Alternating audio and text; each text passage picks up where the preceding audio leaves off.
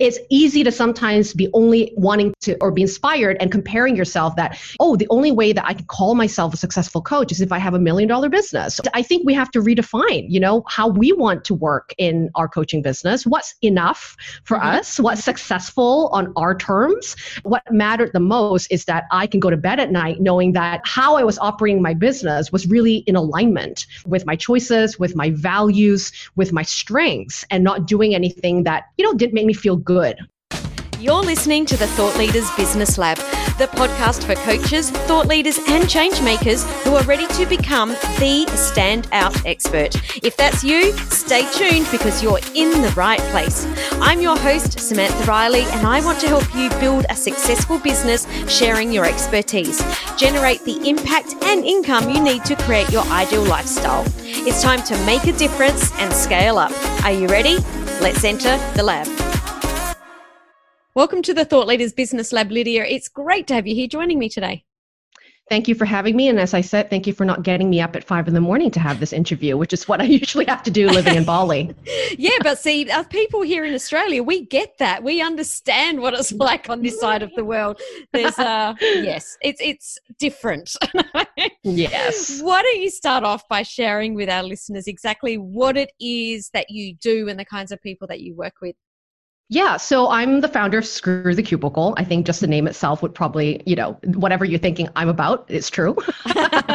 I am a work reinvention coach and a small business strategist. So I primarily work with corporate professionals, usually in mid-career, that are looking to start something independent. And they also want to be repurposing a lot of what they already know how to do. And sometimes because their resumes are kind of scattered and varied, if they've had like 20 years of experience, what my job is to kind of help them define what's their next body of work, based on what they're great at, based on what they're deeply interested in, and most importantly, how they want to impact with their work. Mm-hmm.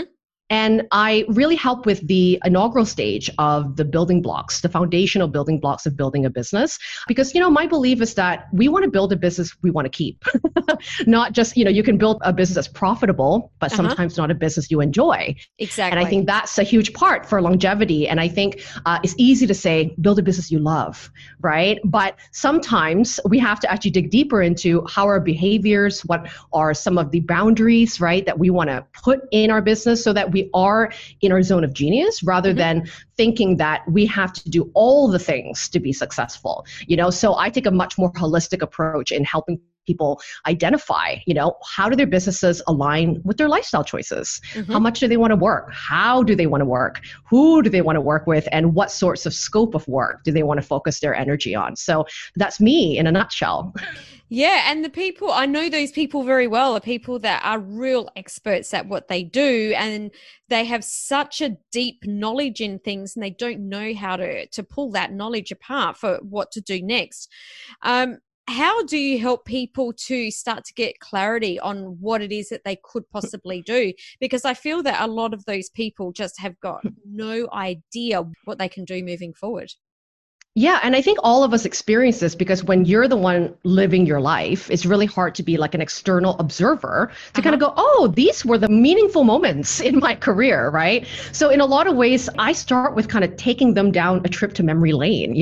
Why did you even start with the industry you started with to begin with? Because what I realize sometimes is that people actually they're still passionate about the work they do, but they're not passionate about the container they have to do it in that 9 to 5, right? Boundary in the way that it's not flexible for them. Or in a lot of ways, sometimes when you move up the corporate ladder, you have to do more things, so you're in charge of like 101 things and you've forgotten what is your special thing anyway. Yeah, because absolutely. Every corporation wants you to be a Jack and Jill of all trades. So that was the way to move up corporate. Whereas in entrepreneurship, the more focused, right, and more narrow your ideas are, the better, right, to be able to attract more clients. So that is a huge mindset shift to sort of narrow down what it is they can do. But part of it is we really start with looking at their story, looking at the reason why they start in a particular industry. Maybe down the road it got tainted by bad bosses or, things they didn't want to do. But at some point when things were fresh and untainted, there was a real purpose, in choosing a particular direction. And let's remind ourselves what that is. And if you had autonomy over how you want to create that job, how would you want to do it differently than how you've been doing it in corporate? The other part is I really focus on, there's a whole, piece that I do on what I call the sweet spot. And the sweet spot sort of looks like these three round circles as a Venn diagram, right? And in order to get to those three, to that sweet spot, we have to kind of look at your skill sets. Where do you have mastery over that sometimes you may have disregarded because it felt so natural? So I get a lot of people in academia, for example, that have seen things done in a certain, paint by numbers way. And it's really hard for them to imagine how else could I use these skills in a different way? How do I redeploy this into a different direction? And so we talk about that, and we talk about where their mastery can help them to serve in an area that's really necessary, but also something they're more attracted to, or people that they think that they want to help more. The second piece of that sweet spot is what I call deep interests. And deep interest is not just about I'm good at my job, but there is a reason for you to do what you do.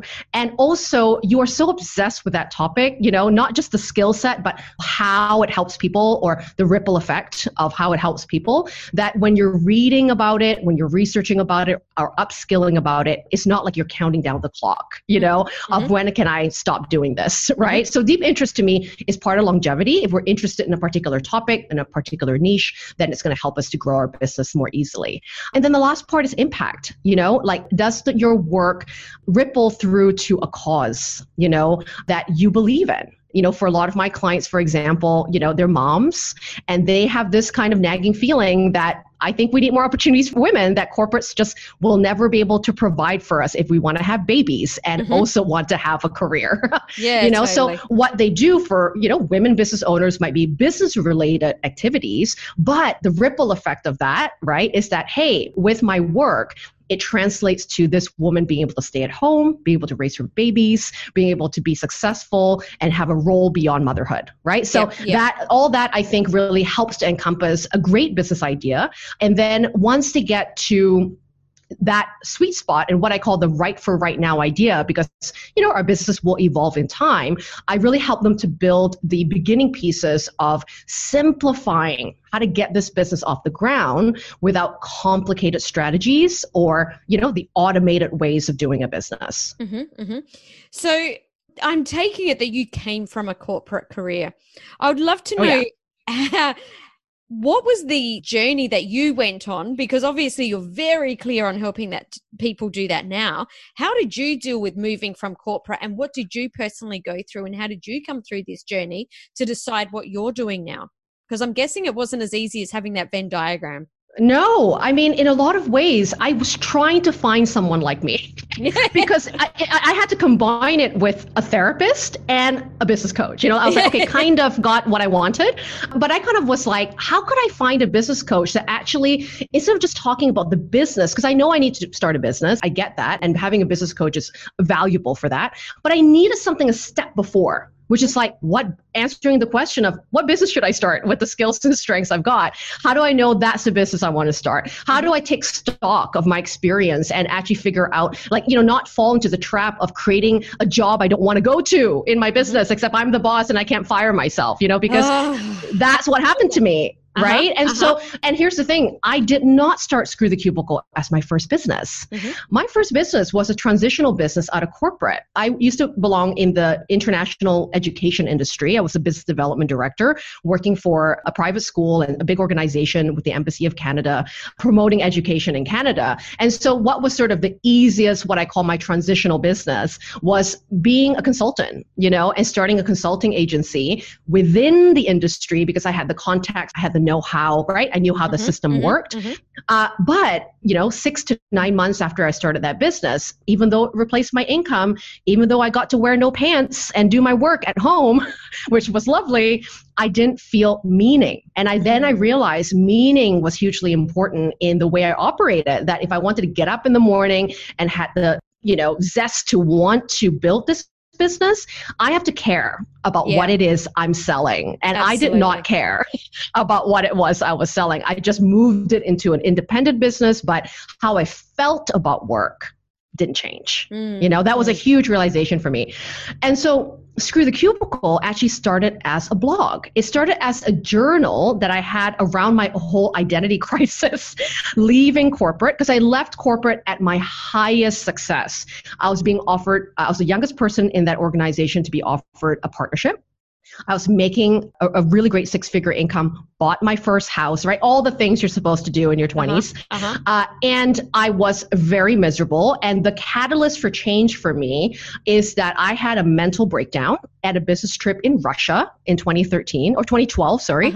And that left me with experiencing temporary agoraphobia for 2 days. I couldn't leave the hotel room. Wow. And I had a meltdown. I had a panic attack in my hotel room, and my physical body shut down from all the stress and anxiety I was experiencing in that job. And also part of it was kind of my fault. I hadn't taken a holiday for 2 years at that point. So, you know, that catches up to you. Your body's like, no, you think you can go on? We're going to put you down. Yep. Because this ain't healthy and this ain't sustainable. But that was as painful as it was. You know, as I always say, every breakthrough you can choose to, every breakdown you can choose to have a breakthrough, right? Is that circumstance, that event set the motion, you know, for me to go, okay, I can't continue this way. I have to figure out what's right for me. And if money in the bank is what's going to save me, I have to think a little deeper about how I want to define success, how I want to define my happiness, and how I wanted to define work, you know, for myself. And so when I started that blog, for no intention for it to be a business, I didn't even know what a coach was,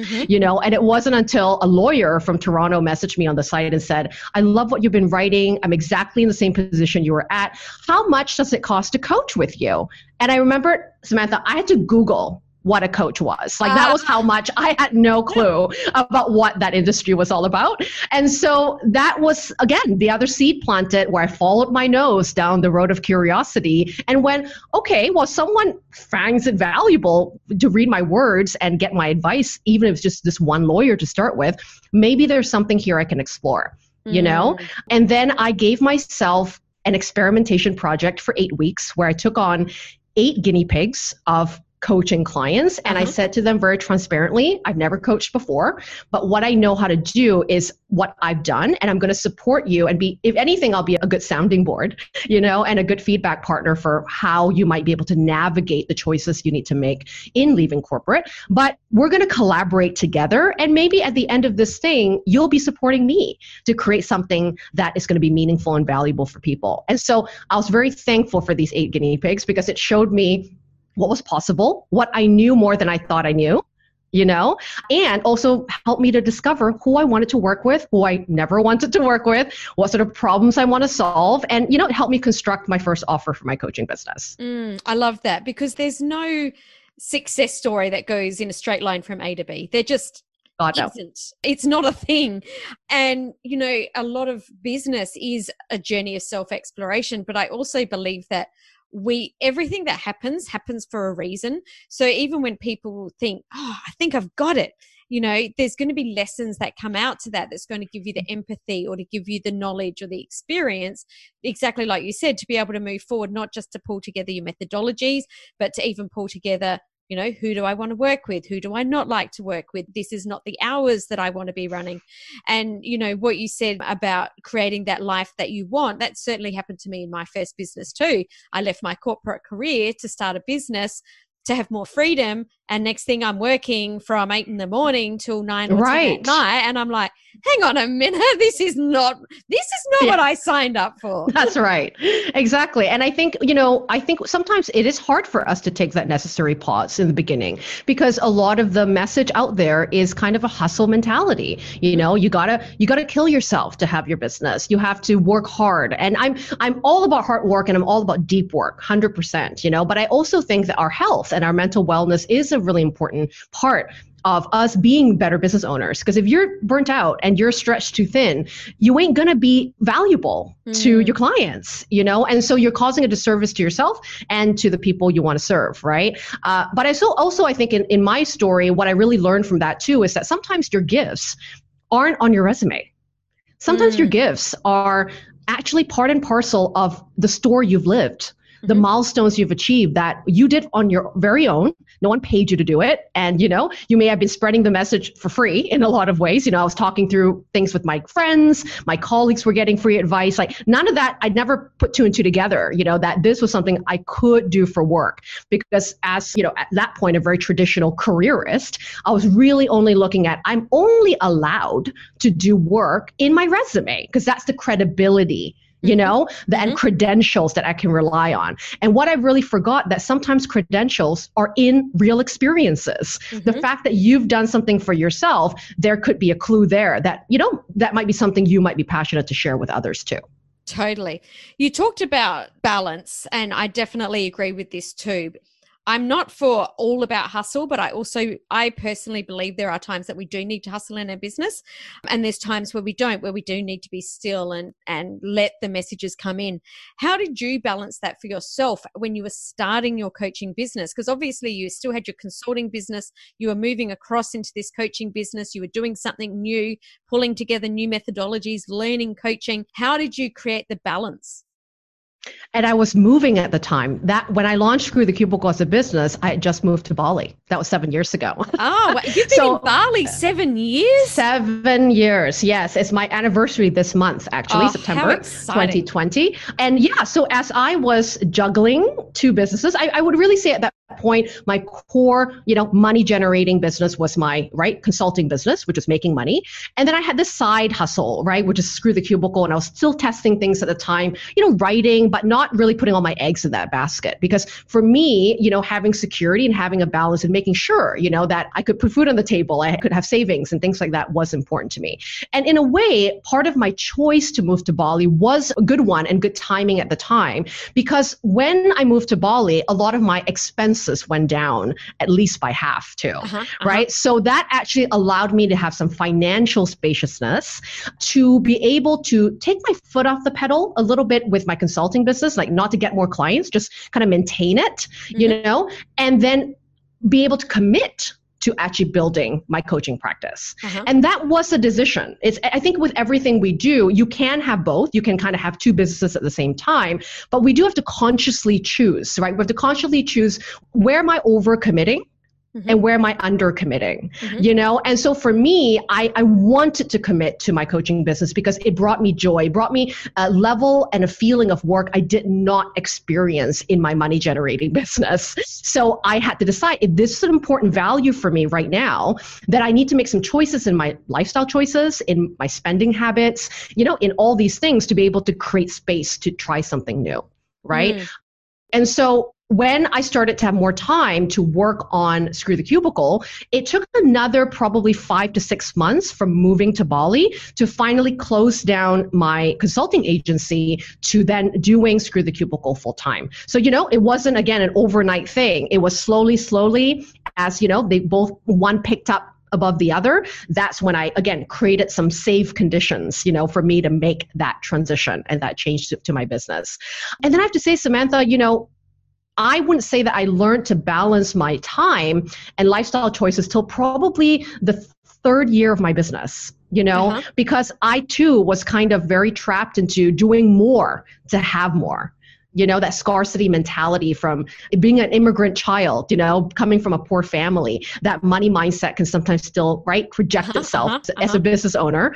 And so I was always the girl that had my mother's voice in my head to go, you better work twice as hard as everyone else to be somebody, because, we're not anybody until we do that. And that belief was in my head for such a long time that I was working that time you were working, like that 8 to 10 p.m. kind of hours, because I thought that was expected of me to be able to gain success, And then I had my second burnout. That was what changed for me, is that I had another massive burnout during another really great revenue year in my business, which also helped me to stop again and really think about the choices I was making in my business, the multiple offers I had, and that I really valued time. I valued my life, the reason why I moved to Bali was to have a better lifestyle, was to have better access to travel and be doing things I love, like yoga and going for walks and hiking, and not work 8-hour days, And so I had to kind of redefine what was enough.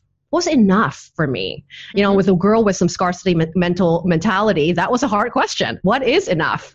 And figuring that on a practical level with, the numbers, getting the numbers right on what is enough for the life I want to lead, and how can I get to that revenue, get to that financial goal in a way that's simplified, in a way that isn't more work, and to work smarter, and not harder. So as the other burnout, existed, it again propelled me to make changes that was really necessary. Was it a scary time? Were you afraid to make that change out of what you knew was working and going into your coaching business? Like, what were the thought processes around that? Was it, from the burnout, was it, oh, I had my back against the wall and this was an easy transition? Or was it, I'm really afraid that this might not work? Oh, I was terrified because in a lot of ways, it's like it was working. It was working on paper. The brand was picking up. I was getting huge media coverage. It's all the success milestones and checkpoints that you would have in a business. And yet I wasn't feeling good. And it reminded me of that breakdown I had in corporate. The same thing. The bank account looked good. The status looked good, but I didn't feel right. And that was a huge reminder for me to recalibrate. So I actually took about 3 months sabbatical from my business at that time to recollect myself and to kind of, again, get out of being in the business and start thinking about the business on a higher level way. And what I realized was that in order for me to grow a business that was really big at the time, it was a medium-sized business, but to me was a lot of managing a team. And what I realized is that I really hate managing people. And that's something that is not, for everybody. And I realized how much of my time was spent on training and spending on onboarding and spending on kind of looking over other people's, way of doing things. And I was also outsourcing a lot of what was my voice and what was the passion I had in my business to somebody else. And that was a huge realization that I started to fall out of love with my business because I was less involved, And so I'm not saying that we don't need a team. We need people to have a sustainable business. But what I found my sweet spot is for having a team is not to have people I need to train. It's actually to be hiring really great contractors that were way better than me. They weren't an employee. They were, they were team members that got paid per project, but they weren't full-time people that I needed to, figure out what they were doing every single week, And I was at that point really realized that I really want to have a tiny but mighty business. I had no desire to build an empire. I didn't want an empire. I wanted a very cozy, intimate, boutique style business that I can be very involved in, but it's scaled in a way, that allows me to work less, but I can still continue to impact the way I want to impact. So I had to look at my systems. I had to look at what was taking up a lot of my time. I had to, unfortunately let go of some staff members to be able to make that happen and turn some of them into freelancers and contractors for specific tasks, But now, fast forward to this year, I definitely enjoy how I feel in my business because now I get to take the time off that I can take. I get to move things around whenever I want to, and it doesn't require the mechanics of a big team to make it happen. And, it's kind of like, I don't know if you've read Paul Jarvis's book called Company of One. No. It's a brilliant book about why sometimes a very tiny micro business is the way to go for some people who really value time, freedom, flexibility and lifestyle choices. And that it doesn't mean that isn't generating large revenues. It means that you're just thinking about your business differently, that going big is not always the answer, that maybe a better business, how you do a better business is better than big. Absolutely. I think it's a really, really important thing for people to look at. I get people saying all the time, oh, I need to hire staff. And for some people, it really isn't the way to go. We are building our team in our business, but I do love to manage teams. I love having that team around us, and we're building it for a specific reason that's over and above, just what we're doing in the business. It's for a bigger vision. But if you are wanting to have more time out, then actually bringing in contractors and freelancers to help you on projects is a much better way to go, because having staff doesn't mean that they're going to take everything off your plate. It actually, totally. They will take some stuff off your plate, don't get me wrong, but you still need to train them. You still need to, you still need to drive the bus. You still need to be helping them. And it still takes a lot of time to have those team members. So to be able to bring people in on a project basis, I think is a really, really great idea for a lot. Yeah. I mean, and I think I got more value, more bang for buck in a lot of ways, because I knew it would be done better than I imagined, because they were experts. They were way better than I was, and they weren't junior VAs. And, it was really high level contractors that I can leave the project to and know it will be completed better than if I was to do it on my own, Yeah. But I also think, as coaches, sometimes when we look out there in the wild, wild west of the world wide web, it's easy to sometimes be only wanting to or be inspired and comparing yourself that, oh, the only way that I can call myself a successful coach is if I have $1 million business, or if I'm the next Marie Forleo or the next Tony Robbins, or, whoever is your person. And I think we have to redefine, how we want to work in our coaching business, what's enough for us, what's successful on our terms. And, that's sort of, I think, my biggest learning lesson is that I learned a lot from my mentors. I learned a lot from my influencers. But what mattered the most is that I can go to bed at night knowing that, how I was operating my business was really in alignment, with my choices, with my values, with my strengths, and not doing anything that, didn't make me feel good, or stretched too thin in my business. Totally. So the time that you took this sabbatical and you took 3 months off, you mentioned that you really, you sort of went into that higher level thinking. What are some of the things that you really looked at or the things that you dug into that helped you make that decision of what is it? Which way do I go? So first I took a bit of stock about what was causing me all this angst. Yes, I feel really stressed out and overwhelmed and I didn't feel good about making this money anymore, but what specifically was really causing me pain in the time I was spending on my business. And a huge part of it was these yearly launches of multiple products that I would have every year. I would have a retreat. I would have, smaller programs. I would have membership sites, all these different models of a business, which was what helped me to generate really great revenue. But I also realized that in my personality type, I'm kind of a deep diver. I like to do one thing really well. Yep. And here I was sort of, having multiple things to manage, and be a part of every year. And the thought of launch campaigns and, these sorts of things you have to really plan for wasn't really actually my cup of tea. How I love to sell, when I thought about my sales process, for example, it was never enjoyable for me through an automated email system. It was always through real conversations with real people where I could know who I'm about to work with and, talk to them it was very manual, nothing sexy about it, but it was certainly a much more human focused way that I wanted to market, and that was more in alignment with my values, and here I was spending so much time on funnels and, all these things that, are great for, they're not crapping on funnels here, but it wasn't me. That was all I was saying, a discovery call could be a funnel. That is a funnel. Yes. It doesn't have to be automated, but a funnel is just a journey of how people connect with you. And I just needed to humanize it a lot more, so that was the first part that was I need to put more humanness into my marketing and into my sales process. And then the second thing I really realized was that, as I said, I'm a deep diver girl. And here I was spreading myself in different stages, trying to help with a huge array of problems, which is really beneficial for my audience, but tiring me out. So these days I really focus on one signature product, that I actually started after that burnout. I said, I'm going back to one-on-one, the place that I feel the most peace and joy. And I just wanted to get myself back into joy again. So I was only offering one-on-one, and it was with my previous signature program called 90 Day Launch. And then now it's evolved into 90 Day Launch Academy, which is sort of, a bit of a hybrid around a framework and a course that I've created that helps me to scale my time with the learning process.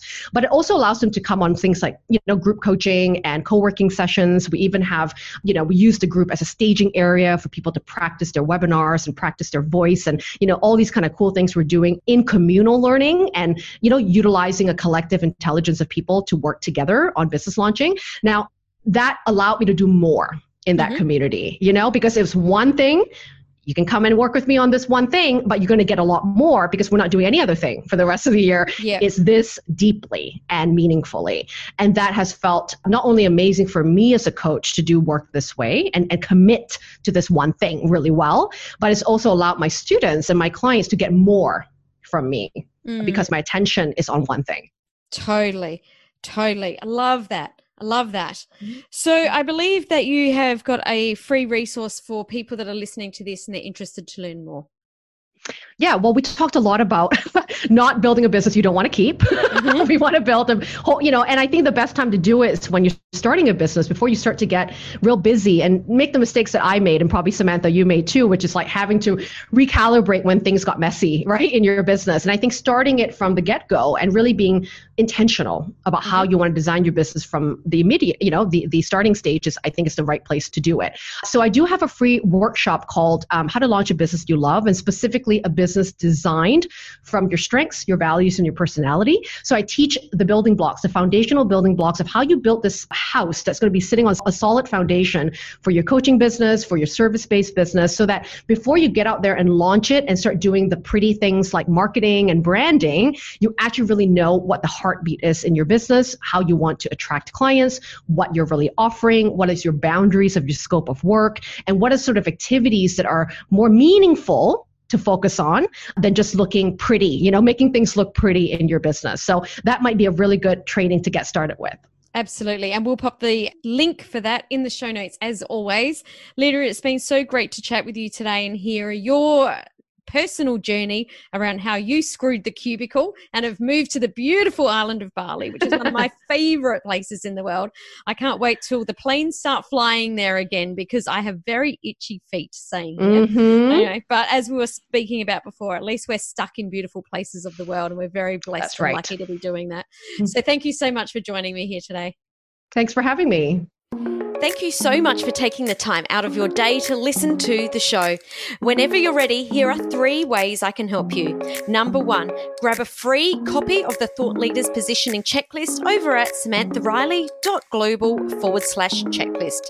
Number 2, check out my inner circle for coaches, experts, and change makers over at samanthariley.global/inner circle. Or number 3, connect with me to discuss how I can work with you on a more personal or a one-on-one level at hello@samanthariley.global. I look forward to hanging out with you here again on Thursday, right here on the Thought Leaders Business Lab.